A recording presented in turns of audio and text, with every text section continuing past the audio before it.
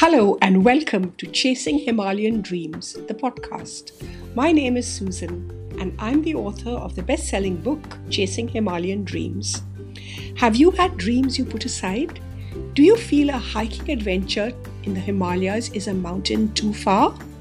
I believe you can do it if you have a moderate fitness and an inability to let your dreams go. This podcast brings you the book. Every episode is a chapter, like an audiobook. I'm using text-to-speech technology to create every episode. So do start listening and enjoy. Breathe. And the Lord God formed man from the dust of the ground and breathed into his nostrils the breath of life, and man became a living soul. The Bible. Whir, click, whir, click. I peek through the enhanced with blankets curtains. A dim silhouette teeters on the narrow steps taking pictures in the pre-dawn light. It's time for me to struggle out of a warm bed and venture outside to view the sunrise and the other monumental treasures of the Himalayas. Everest and Kanchenjunga. We're too slow. Raja makes a captain's call. We will miss the sunrise if we race off to the viewpoint. Instead we congregate on the open square outside the hotel, stamping our feet to stay warm, wrapping scarves tighter, with hands made clumsy with gloves. We wait for the sun to rise, an unlikely community of mountain worshippers in an immense cathedral, in the silence of deep prayer. Thin veils of clouds drift like sacred incense across the sky. No shouts, no loud voices, only whispers, and the click of cameras. I put my camera away. This is a moment for me alone. My words will frame the moment rather than the camera's viewer. The sun rises over the easterly plains, and as it edges over the far horizon, the panorama flushes pink. The rising sun gilds the sleeping Buddha from east to west, peak by peak, slope by golden slope, painting it from feet to head. From the peak of Pandim, the feet, sweeping across the five treasures of the Kanchenjunga Massif, then lighting up Kabru South, Kabru North and Rathong before reaching Kumbhakarna or Janu, the nose. But, words fail me. I hand over to Mark Twain. I saw the sun drive away the veiling grey and touch up the snow peaks one after another with pale pink splashes and delicate washes of gold, and finally flood the whole mighty convulsion of snow mountains with a deluge of rich splendors. And Mark Twain wrote that from Tiger Hill, a lookout point above Darjeeling. And here I am at Sandakphu. I suspect that even Mr. Clemens would be struck dumb. Away to the west, Makalu, Everest and Lhotse await the first rays of the sun. Everest is 146 kilometers as the crow flies, and Kanchenjunga is an incredible 48 kilometers only. I'm at the highest point in Bengal, and from here I can see 4 of the 5 highest points in the world. This is a moment of sheer exhilaration. Panoramic visions of the 4 of the 5 highest points on the globe. I'm closest to the top of the world, 46 years after I was told I couldn't. We leave the square to walk up to the high point. With a few slips and slides we scramble to the top of a mossy rock, surrounded by 360-degree panoramas. Worth every step, slip and breath. A place for being, and seeing, and stillness. No clouds hide the mountains, the pale morning sun caresses the white peaks against the palest of blue skies. This is not any mountain. This is Kanchenjunga, made of rock, snow, endless avalanches and myths. Tradition says Kanchenjunga's 5 peaks are the 5 sacred repositories: gold, silver, gems, grain and holy books. Indigenous tribes believe the hidden treasures are salt, turquoise, invincible armor, ammunition and medicine. When the world is in danger, the treasures will be revealed to believers. The Limbu people believe it to be the home of the goddess Uma Samang, the goddess of unlimited power, wisdom and wealth. Legend says there is a valley of immortality hidden on the slopes of the Kanchenjunga Massif. In 1925, a British expedition claimed to have seen an unknown creature in the area around Kanchenjunga whom locals called the Kanchenjunga Demon, now known as the Yeti, or the Abominable Snowman. It seems like Kanchenjunga spans from heaven to hell, and everything in between. Hello, Auntie. Enthusiastic shouts signal it's time to surrender the rock to the schoolboy cohort and wander back to the hotel for breakfast, eggs, Nutella and toast. Raja joins us to brief us on the day. It's downhill all the way. After 3 days slogging uphill, it's welcome news, but the farewell to Sandakphu brings tears to my eyes. This would be a great place to stay and write a book if there was heating in the rooms and internet connectivity. We shove our paraphernalia into the backpacks, zip them up tight and leave them for our magic pony cavalcade. We plunge into the pine forests that encircle Sunduk Fu, with one last lingering farewell look. I won't be back this way. The majestic silver firs that appear in every picture of Sunduk Fu frame the ice-cold range with green edges beneath perfect blue sky. Yes, the pictures are true. I linger for one last look at sun-soaked Sunduk Fu before plunging into the chilly darkness of the forest. At times we emerge onto grassy ridges, with views of the sleeping Buddha, or green valleys far below. Again, the silence of the forest is interspersed with the mysterious tinkle of bells, but the forest is too thick to investigate. Oaks, chestnuts and rhododendron creep up among the pines, and in less than an hour, tall golden meadows brush our knees. I crane my neck back as far as I can, squinting upwards into the bright sky to gauge how far we've descended. I'm glad we did not climb up this way. We pull out our trekking poles as the path roughens and watch where we place our feet. Every step is an act of will. Rock or mud? This is a good time to talk about trekking poles. They are vital on the downslope and we need to adjust them. On the downslopes, the trekking poles need to be longer than when we're climbing uphill. But even the trekking poles are not enough to prevent the occasional slip on the path strewn with rocks and slippery leaves. That tinkling of bells again, this time I'm determined to find it. With a lot of looking, a brown shaggy cow chomps on the grass in a little dell, well hidden by the branches of the pine trees above. The breathtaking vistas unfold around us, at walking pace. I look out across the valley at Sikkim. It's a sunny day and the mist dissipates to reveal green valleys speckled with tiny villages, or homes tucked into sheltered crevices the mountainside. Bamboo forests turn the path into a leafy tunnel.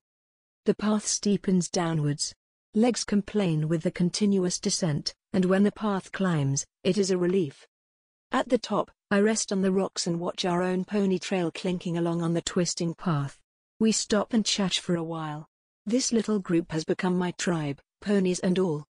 It's time to say goodbye. Kanchenjunga will continue to recede into the distance from now on.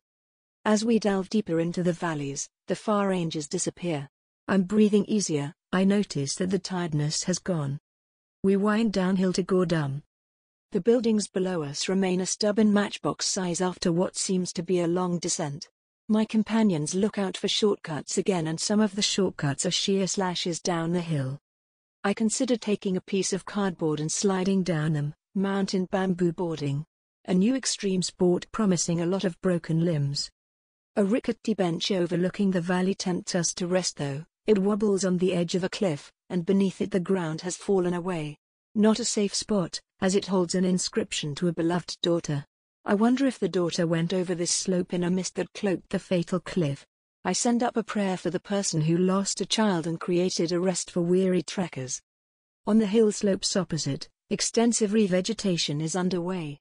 Vast squares of bamboo plantations in spiky regimented rows march up to bare summits where a few pines hold out. Bamboo is native to the area and vital for the ecology and plant life. Houses are built from it, baskets woven from it, and fences are threaded together, and everywhere, all poles, except my trekking poles, are made from it.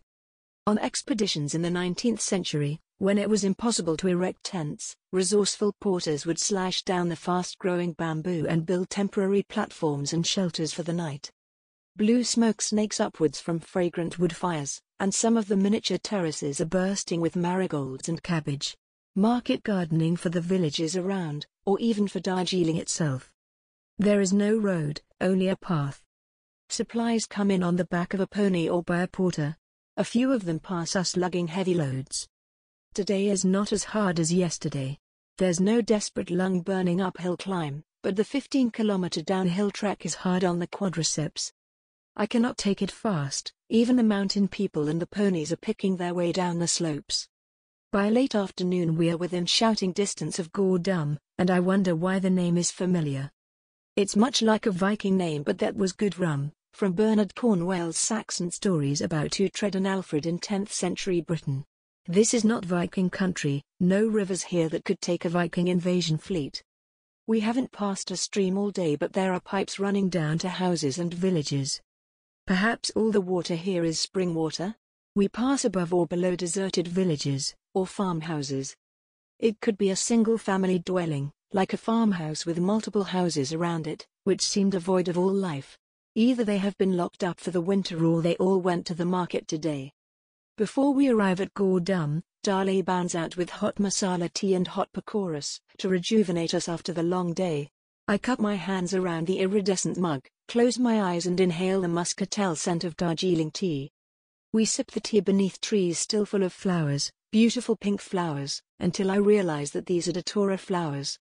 Datura, the preferred poison to eliminate enemies. Amid this ethereal beauty, poison floats above us. Every part of the datura plant is poisonous, and it remains poisonous. Even honey from bees that have gathered pollen from the toxic datura flowers is dangerous.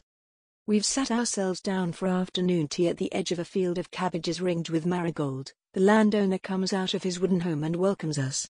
Rajul goes off to investigate his new tourist trekking hut. The tourist hut is spanking new and painted in green and red, with a gleaming silver roof. In contrast, his own home is grimy with years of soot from coal or wood fires, and the packed earth floor looks damp. An earthen coal stove, a chulha, glows inside the house, and a blackened kettle simmers. Tea perhaps? Tea is always on the boil here. At green and red-roofed Gordum, the prayer flags flutter in a quiet symphony. No wild howling winds in this sheltered valley. Stacks of warm bedding are piled on the divan beds and our backpacks are already stacked neatly against the wall of our room. The room can sleep 4 people, but it's the 2 of us only with both the giant beds and a bathroom with a spring-fed tap. We decide to take a bed each to luxuriate in the space. Stashing our poles in the corner, we fling our day bags off and plonk down on the beds. Firm cotton mattresses, but not lumpy, these are the hand-stitched beaten gadars of my childhood. At the start of winter, the mattress man would arrive with apprentice, spinning machine, sewing machine, bags of clean cotton smelling like clothes dried in a fierce summer sun, and rolls of thick striped or checked fabric. The cotton mattresses and razais or quilts had to be made over every year, and all of them had to be done in a single day. The seams of the old mattresses or quilts would be unpicked, the mattress fabric selected. I loved this bit, as I got to pick my favorite colors, and the Derzi would get to work, whipping up fresh new mattress covers, and then respinning the old cotton, and adding new cotton to it before stuffing and restitching. Voila! By nightfall we had clean, thick mattresses and quilts that smelt of a golden Indian winter sun, redolent with honey and roses.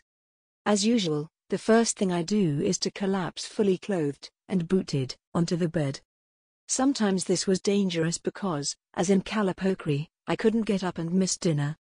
At 2,910 meters my breathing is much easier. I drift into a pleasant haze of relaxation when a nearby explosion jerks me wide awake. The brass tap in the bathroom has exploded off the plastic pipe and water is flooding the bathroom.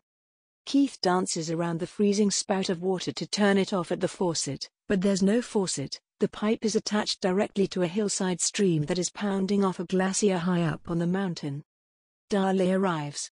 Abandoning the tea outside, he and Keith battle the gushing geyser. The magic of duct tape works, and Darley lashes the tap back onto the pipe. When Darley is not masquerading as a cook's helper, he's a 2-time Everest summiteer. He has skills I can't even imagine. But he shrugs it off, repairing gushing taps is child's play for a Sherpa. After this trek, he is guiding trekkers to Everest Base Camp. Darley has also become a dad for the 2nd time, but he says his wife doesn't worry that he's away. Winter is a lean time, and with 2 children to support, he needs the money. Darley looks as if he's about 16 years old, but he assures me he is 25. Not bad at 25 to have summited Everest twice. The Sanskrit word for Everest is Sagarmatha, or one whose forehead reaches the sky. The Tibetan word is Chomolunga, or Goddess Mother of the Earth. Both these poetic names postdate the measurement and naming of Everest as the tallest mountain. It is a rocky peak that does not appear to the naked eye to be taller than the surrounding mountain peaks. That was determined by careful measurements and endless calculations, all done without a computer. George Everest didn't have a computer, but he did have a team of very clever Indian mathematical geniuses who crunched the numbers relentlessly with pencil and paper, or even slate and chalk. The explosive water bomb marks the beginning of a pleasant evening, of spicy hot food, warm camaraderie and keen conversation. After updating my journal, I pull on my fur-lined Ugg boots, and find my way down a couple of steep terraces to the dining room, and our kitchen hut, where Shyam and Darley are hard at work preparing our last dinner on the trek. After dinner we meet the Jamshed trio again. We exchange notes on walking and trekking and how it changes lives. It is the last evening of work for Shyam and Darley. They have time to chat. They hope for trekking jobs anywhere, but it's unlikely to be in Darjeeling in the winter. I encourage Shyam to write his own recipe book. He's been turning out delicious fare, in these tiny little cramped spaces where he unpacks and packs his kitchen every day. No food poisoning, no troubles, except perhaps too much food. Those ponies are carrying a lot of food that I could not eat. In this lodge too, it's all Himalayan designer with acres of scrubbed wooden tables, polished wood paneling and shelves groaning with goodies.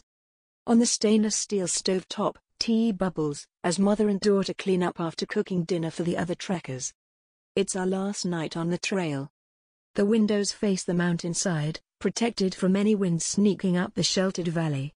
In this room, the curtains hang still all night. I can fall asleep for longer stretches and awake more refreshed. We sign the visitor's book with a flourish, below the previous day's guest, from Brisbane, Australia.